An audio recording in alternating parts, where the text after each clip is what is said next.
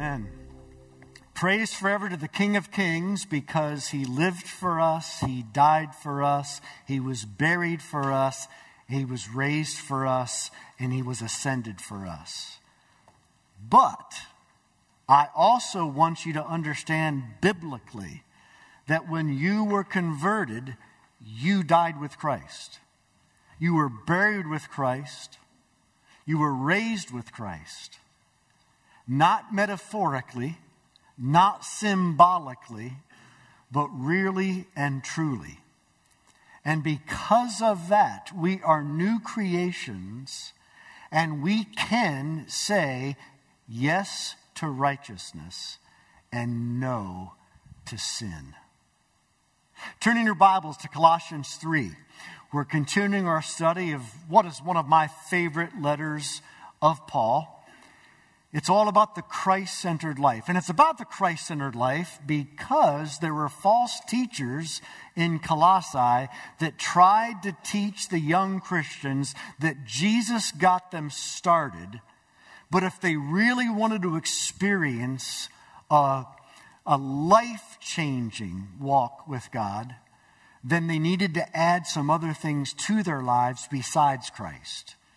They needed to add some Jewish traditions.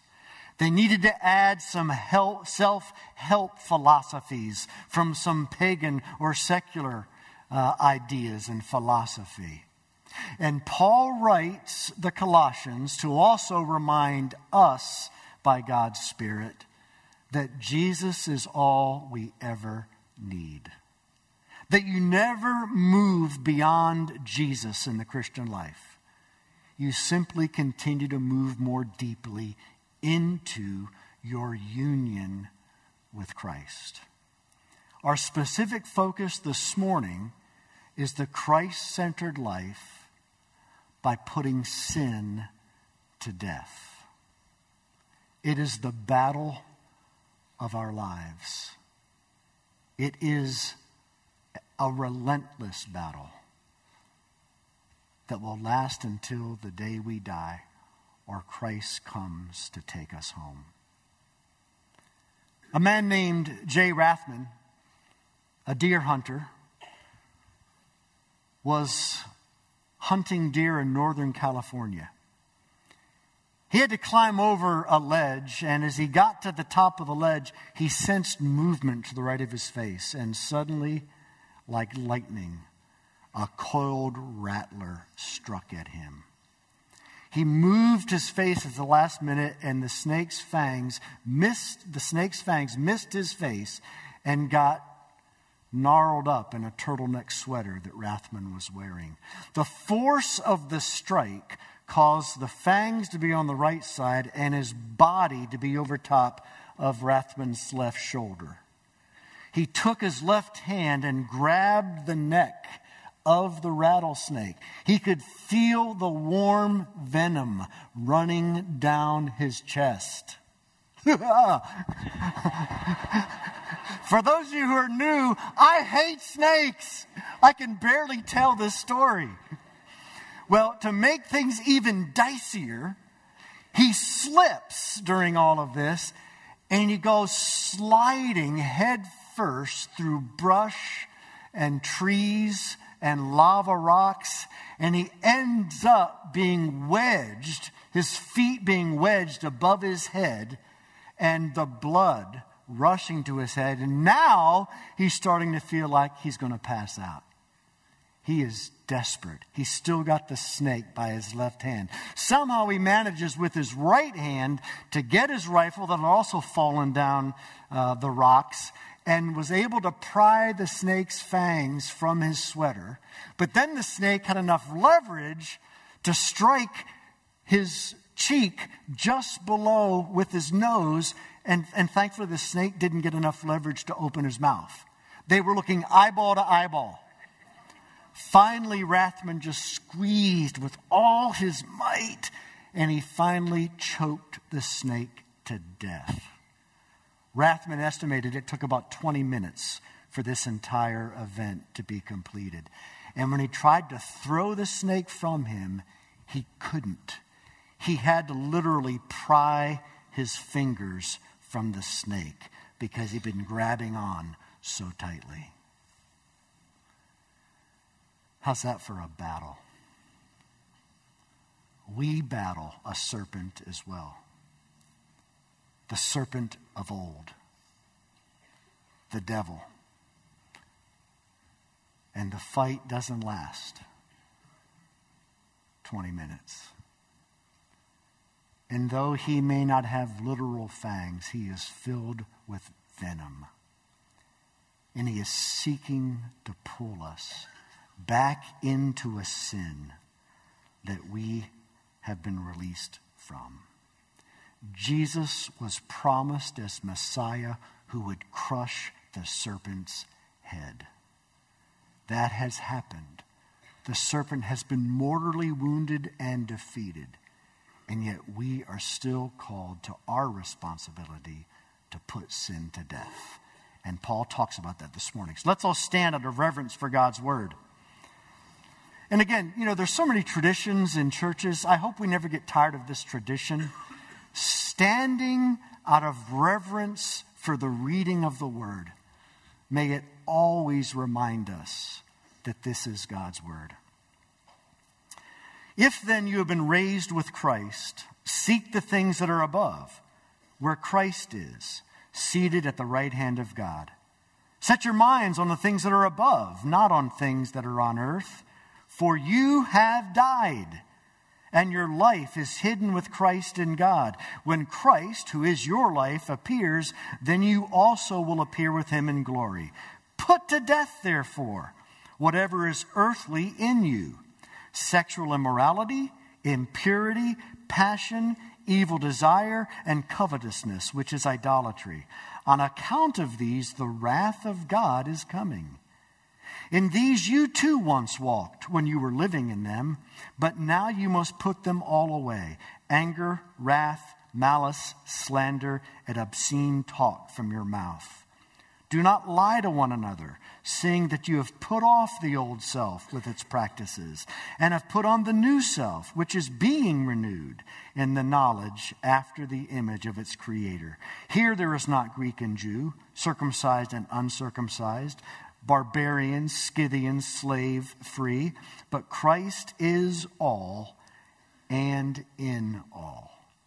May God bless the hearing and teaching of his inspired, infallible, inerrant, and authoritative word.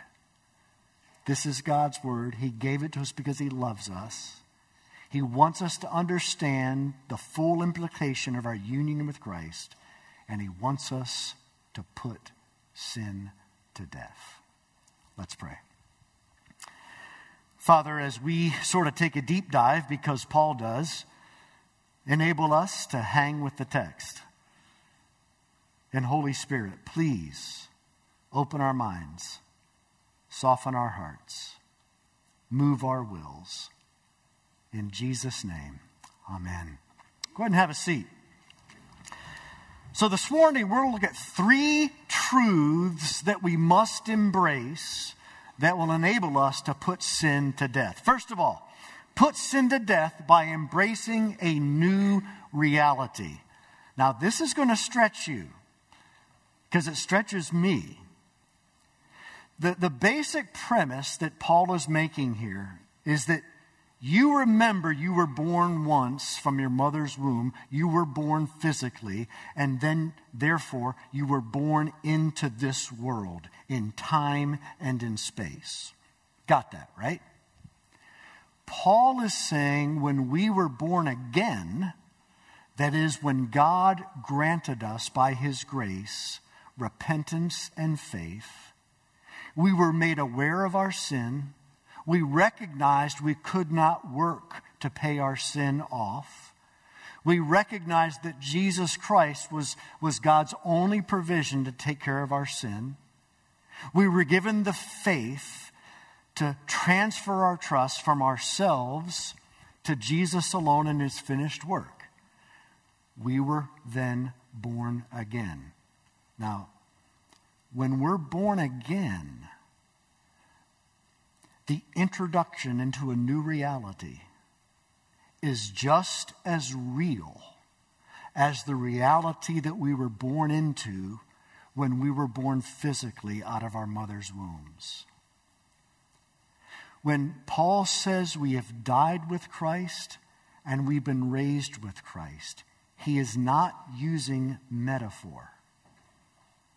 He is not using symbolism.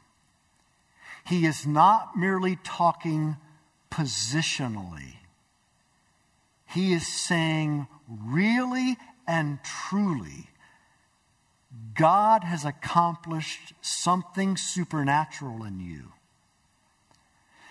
That when you were baptized into Christ, and again, that's conversion, baptized into Christ, of which water baptism is simply an outward sign. When you were baptized into Christ spiritually, which Paul says in Colossians 2 also means being circumcised spiritually, which is why at Oak Mountain and Presbyterian churches, we baptize infants because they old male infants were circumcised, and therefore we believe the children of believers today should be circumcised. But the point was, that was an outward sign of God baptizing us into Christ, into his death and resurrection. So that really and truly who we were when we were born physically in Adam, under Adam's sin, in Adam's guilt and condemnation, but also under sin's rule. That nature, that old person that we were, spiritually died. And we are no longer slaves to sin. That's not something you just need to think, okay, I'm going to think positively. It's the power of positive thinking. No, it actually happened. You're a different person than everybody else in the world that doesn't know Christ. It's a new reality. We think of dimensions, length, width, height. I always say height. Okay, here's another dimension, the spiritual dimension. And in that spiritual dimension, you are a new creation. It's so important that we grasp this and embrace it. The Christian life is not simply choosing new priorities and a new philosophy and a new moralism. That's not the Christian life. The Christian life is you are a new creation through the supernatural work of God by his Holy Spirit. That's why Paul says in verse 1, if then you have been raised with Christ. He's not casting doubt. He's saying since you've been raised with Christ. Look at verse 3. For you have died. That's not hyperbole. It really happened. Now, you didn't feel like you died. You may not have had existential experiences that you died, but in a very real sense, you died with Christ on the cross. Don't ask me how. It's part of the mystery of the gospel. But an existential change occurred in your life that is real. So again, it's not, hey, have a new perspective. You're a Christian now, so change your behaviors and start following Christ. No. It's, hey, you have been supernaturally brought into a new reality, a new dimension where you truly are no longer a slave to sin. You have been delivered. Not just from sin's penalty, but from sin's power. And one day, because again, putting sin to death is a battle, we'll be free from sin's presence. Also because of the work of God. You know, in Exodus, where Israel is enslaved to Egypt, they're in bondage, and God really and truly delivers them into a new physical reality. They are brought out of bondage through the Red Sea, God's miraculous power, and eventually they're brought into the Promised Land. Well, if you can grasp that in time and space, What Paul is saying is what's happened to you when you were converted is just as real. God has taken you out of Egypt. Now it is metaphorical for our sakes, out of your metaphorical Egypt, which is slavery to sin. But the deliverance is just as real. You're in a new reality now. You're no longer slave to sin. You're no longer dead in Adam. You're no longer under condemnation. You have been delivered over to a new dimension. Verse 3, you have died and your life is hidden with Christ in God. Verse 4, when Christ, who is your life, appears, you will appear with him in glory. So, we are genuinely new. A genuinely new reality, but we're not yet completely new. God is allowed to remain within us who are delivered from the power and rule of sin. He has allowed the influence of sin to remain in us that we must put to death. So we've died to sin, really and truly, and therefore we can put sin to death. Again, verse 9, seeing that you have put off the old self with its practices. You get the idea that Paul is saying this over and over and over again in this short passage, pounding it into our heads, saying, I know y'all aren't going to get this because it's so beyond anything we ever normally talk about. Because so many Christians think the Christian life, becoming Christian, is just turning over a new leaf. It's just trying to turn your life around. No.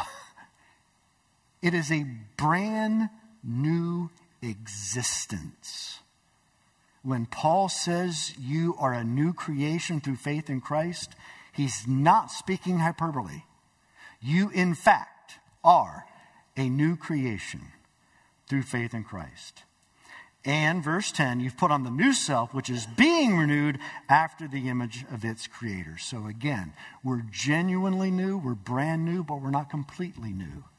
And we need to fight the good fight of faith. We need to fight to put sin to death.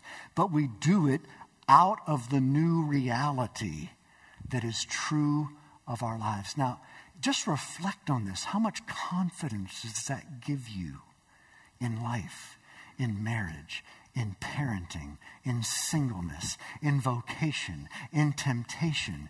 You are a new creature. You're not a slave to sin. You can say no to sin. You can say yes to righteousness. Because it's what God has done in you. We've all heard of St. Augustine. St. Augustine is a town in Florida. Augustine is the dude from the 4th century A.D. Okay, Augustine was prayed for by his mom for many, many years because Augustine was a royal terror growing up. But his mom continued to pray for him, and sure enough, her prayers were answered, and Augustine came to Christ. He had lived a wild life, very immoral. He was in Rome after his conversion. He was taking care of some business there in Rome. And a woman with whom he'd had an inappropriate relationship saw him and cried out, Augustine, Augustine, it is I. And Augustine, remembering that he in fact had died in Christ and been raised to a new life, not hyperbole, but in true spiritual reality, said, but it is not I. It is not I. If you're a Christian, you've been delivered to a new reality. So put sin to death by embracing a new reality. Secondly, put sin to death by embracing a new responsibility. Okay, in the New Testament, gospel privileges always are the springboard of gospel responsibilities. And they're never switched around. In other words, gospel responsibilities are never the means to gospel privileges. Never. But gospel privileges are always the springboard to gospel responsibilities. So when Paul says we've been delivered to a new reality, we are part of a new dimension, that's the gospel privilege. Out of that new reality, now we are called to live because we are new creations. So look at verse 5. Put to death, therefore. What's the therefore? Therefore. Because Paul has just said you have died with Christ, you've been raised with Christ, you're a new creation, you're part of a new dimension, a new reality. So now live according to who you are. Not like try to pretend that you're somebody different and be a better person. No, you are, in fact, a new creation. So now just live in light of that. And choose to put sin to death. If you're raised with Christ, verse 1, gospel privilege, seek the things that are above, gospel responsibility. You've been raised with Christ, verse 1, set your mind on the things that are above, gospel responsibility. Now, when it talks about above and below, we're not talking spatially here. It's not like heaven's really up there and hell's really down there. It's talking about the things of this world, the physical birth into sin, this broken world, and the new dimension, the kingdom, the new reality, the power of the new Jerusalem and the kingdom of God breaking in upon this world in our lives. So it doesn't mean some ethereal heavenly mindedness that has no reality or relationship to this world. It means live out your life in the kingdom here and now. You are actually a citizen of the New Jerusalem, and you've been left here to live out life in the New Jerusalem on this planet until God brings the New Jerusalem, I believe, to this planet. So verse 5, put to death whatever is earthly. Now, what this means is putting sin to death is not automatic. Even though we have been changed existentially, even though we are new creations, we don't just get zapped into an obedient life. It actually requires us to engage the renewed will that is ours in Christ. So Paul says in Romans 8, for example, Romans 8:13, you by the Spirit, no one else, you by the Spirit. You as a new creation, by the Spirit, still trusting in the power of grace, you put to death the deeds of the body.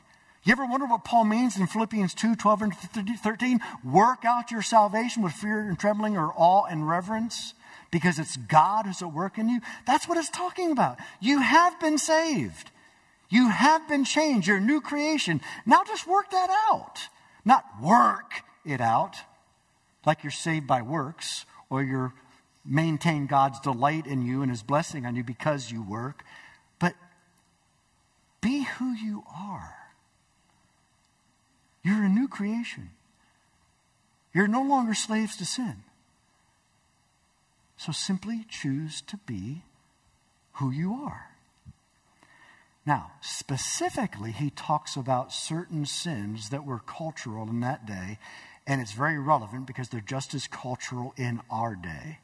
And Paul talks specifically about putting off sexual sins. We are sexual beings. God created us as sexual beings. We are male and female.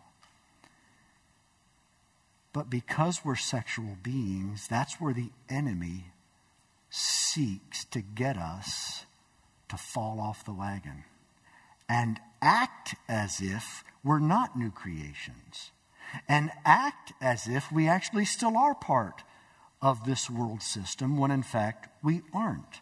So Paul says we're to put to death sexual immorality. That means any kind of sex outside of marriage. And by the way, singles, young people, it's not just talking about intercourse. Any kind of sex outside of marriage is immorality. And we have been dead to that because of the work of Christ. And we are therefore to not engage in it. We're to put it off. Premarital sex, extramarital sex, adultery. And then it comes to impurity. That would involve pornography. Okay? We are not to engage in that. And yet it's rampant in our day. It's impurity. It's not living as part of the realm that we're actually a part of. Sexting, clearly. Sexual flirtation. All of those conversations, those are ungodly.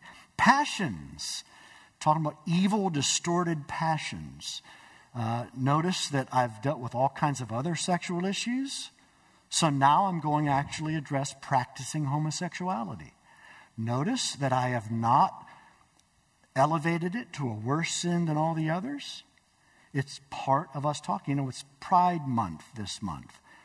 Well, people who struggle with same-sex attraction, we're not to be proud of it. Same way I'm not proud that I'm a worried person. I'm not proud that I'm a fearful person. I want to repent of my fear and worry all the time. And so people who are same-sex attracted, they're not second-class citizens, and they're able to be Christians, but they're to practice purity. They're to practice celibacy. But practicing homosexuality is clearly wrong, just like adultery is wrong. See, there's no hate speech here unless you think I'm hating adulterers too, or hating gluttons and hating worrywarts. And where do you draw the line? Evil desires, that's lusts, lusts of the flesh, whether it be for, again, someone of a different gender or someone from your own gender. It's lust, it's evil, no matter how the lust is bubbling up inside of us. I would say that transgenderism fits here. Transgender or gender confusion, it's just part of the brokenness of this life. Someone can have gender confusion and still live a pure life. But the Bible says we're not supposed to be proud of it. We're supposed to constantly grieve it and repent of it. Some people God will completely change. Some people He won't. They're going to have to fight the fangs of the snake till the day they die. Just like you and I have areas of our lives that we need to fight against the fangs.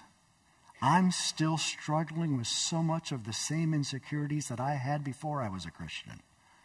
I hate that. Sometimes I feel I don't deserve to be up here. But then I realize we're all broken. The question is, are we embracing the new responsibility because of our new reality to put sin to death? Covetousness, always wanting more sex, more money, more pleasure, more power, more control. That also is something that we're to put off. I've told you before about the story in The Great Divorce by C.S. Lewis of the guy that had a red lizard on his shoulder. It's almost like goes back to the TV cartoons with an angel and a devil. Well, this guy had a red lizard. And this lizard would always speak taunting temptations into this guy's ear. And he was just tired of it. And God sent an angel to say, hey, I hear you want me to take care of this red lizard. And the guy said, yeah, I sure do. It just bothers me all the time. And the angel said, well, stand back. I'm going to strike it down. And I go, whoa. I thought you were just going to disable it for a little while. I'm not sure I want you to kill it. You see, the angel began to realize this guy was wrestling with some half-heartedness because deep down he knew that sometimes he actually liked to indulge what the red lizard was whispering into his ear. And he was afraid of what life might be like if the lizard was truly taken away from his life. See, one of the reasons why some of us struggle to put sin to death and to embrace that responsibility is because we really don't believe God's good. We really don't believe that God's command is an invitation to our highest pleasure. And we really don't believe that God's prohibitions are a warning against our worst nightmare. Because if we did, we wouldn't fear God killing the lizard. Now again, getting back to the first point, the new reality is God has killed the lizard. It's mortally wounded. it's going to die. It's just sort of kicking. And as it's screaming, it's still trying to whisper temptation into our mind. And we need to put the lizard to death. And then thirdly and finally, put sin to death by embracing a new reality. And thirdly, a new humanity. Embrace a new responsibility and embrace a new humanity. It's interesting that Paul, on the one hand, calls us to responsibly embrace a new responsibility that really revolves around sexual purity. And man, is that timely for us in our day. But you know what else is timely? The new humanity is Paul calling us to recognize that because we have been transferred from the domain of darkness into the kingdom of his beloved Son, because we're in a new reality, and that new reality is the mysterious and mystical church, where all Christians of all ages are mysteriously and mystically united with each other, that we are therefore, in working out putting sin to death, we're to put to death all kinds of relational sins that tend to manifest themselves among Christians. Marriage, parenting, in the church, business dealings among Christians. And Paul says, once you were living in all these things that bring about God's wrath, now you're free from God's wrath. We've been transferred from the domain of darkness and wrath to the kingdom of the Son God loves. Once we were corporately united to the world in Adam. Adam's our federal head, and we were united with each other in sin, in guilt, in condemnation, and powerlessness. But now we're new creations, and we're now all part of a new fellowship, a new humanity. And because we're part of a new humanity, Paul says in verse 8, therefore, put away anger, wrath, malice, slander, and obscene talk from your mouth. And let me tell you something. I have seen over the past 15 months much more of these sins in the church than I've seen of the previous list I just covered regarding sexual immorality. I have never seen Christians treat each other with such lack of respect and lack of dignity than I have over the past 15 months. God says, put to death anger. By the way, I know we all feel justified in our anger. Do you realize you're going to be hard-pressed to find one place in the entire New Testament where the scriptures ever talk about the anger of man as being proper? In almost every single mention of anger of any kind, it's negative. In James, it says the anger of man does not accomplish the righteousness of God. Wrath, that's talking about outbursts of temper, uncontrollable rage. Malice, designed to do harm to others, their reputation, their joy, their peace. Malice. Slander, defaming somebody's character. Gossip. It's amazing how much of this I've seen in the church. Mercy and justice. You realize that's biblical. Yet you talk about mercy and justice today, and Christians start calling you a socialist. Folks, that's slander. And God says it's as serious as any of the sexual sins we covered. You talk about racial reconciliation. Well, now all of a sudden you believe in critical race theory. That's ridiculous. I don't know anybody in the PCA that believes in critical race theory. I don't know anybody in the PCA that's a socialist. And yet you've got all these people yan about things falling apart in God's church. It's slander. If you've got an issue with somebody, by the way, I'm hardly even preaching to this church. I'm wanting to make sure you understand what's happening out there. But if I am preaching to you, then please receive it. You know, I could go on and on. The latest thing is, if you're into the Enneagram, you've obviously become satanic. You're part of the occult. It's like, I feel like the church has gone nutso in the past 15 months. Here's the other one. If you believe that someone can wrestle with gender identity and same-sex attraction, then you are clearly going liberal because you are pro-homosexual. That's crazy. I don't know one single person in our denomination that would even be infinitely touching the far edges of ever condoning practicing homosexuality. And yet,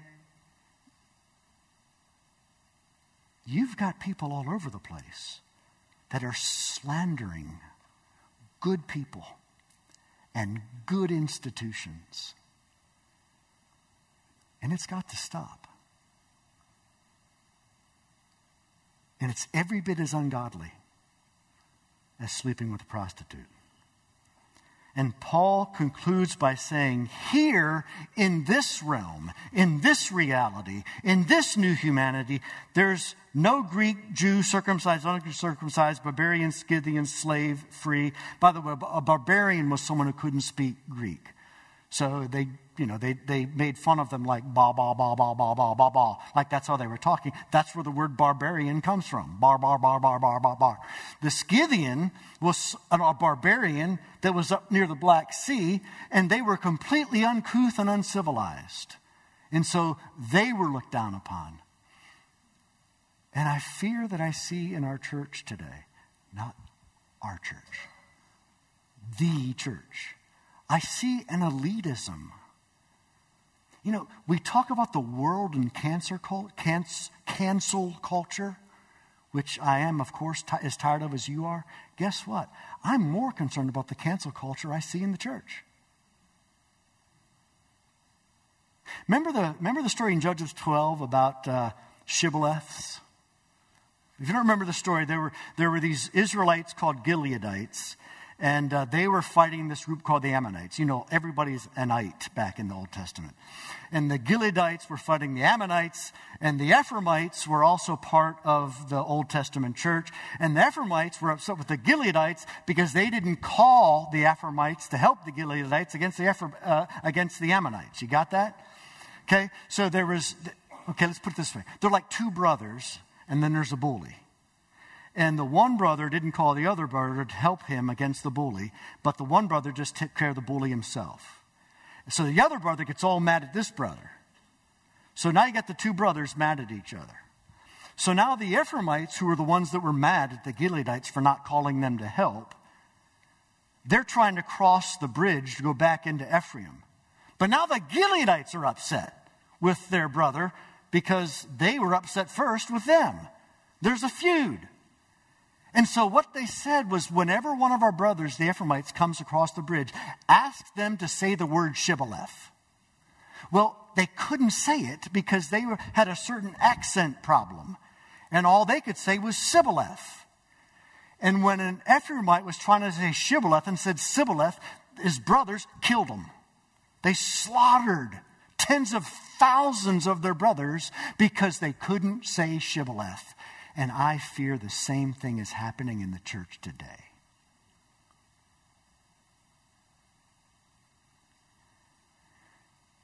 And how are you guilty? How have you slandered, judged?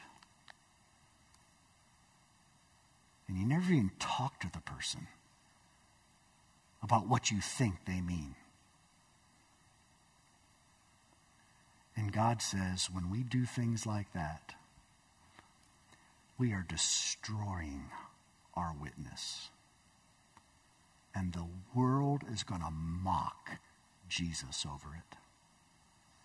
As a matter of fact, our union with each other, because of our union with Christ, is such that whenever you slander a Christian, you're slandering Jesus himself. You don't believe me? Saul, Saul, why are you persecuting me? He didn't say, why are you persecuting my church? He said, why are you persecuting me? Saul was trying to persecute Christ and he didn't even know it. And when we slander or are malicious or are unkind toward brothers and sisters, we are being all those things to Jesus. And it's not who we are. If you know Christ, you're part of a new reality. You've been transferred from the domain of darkness to the kingdom of the Son he loves. If you're a Christian, you have a new responsibility because you have a new ability. You have a new response ability. You're able to say yes to righteousness and no to sin. And you're part of a new humanity where Jesus said everyone will know we're Christians by our love for one another. Let's pray. Father, forgive us. Forgive us for not believing the gospel, for not truly believing that we're new creations. Forgive us for often living as if we're just like everybody else. We just happen to be committed to the priorities of a Bible.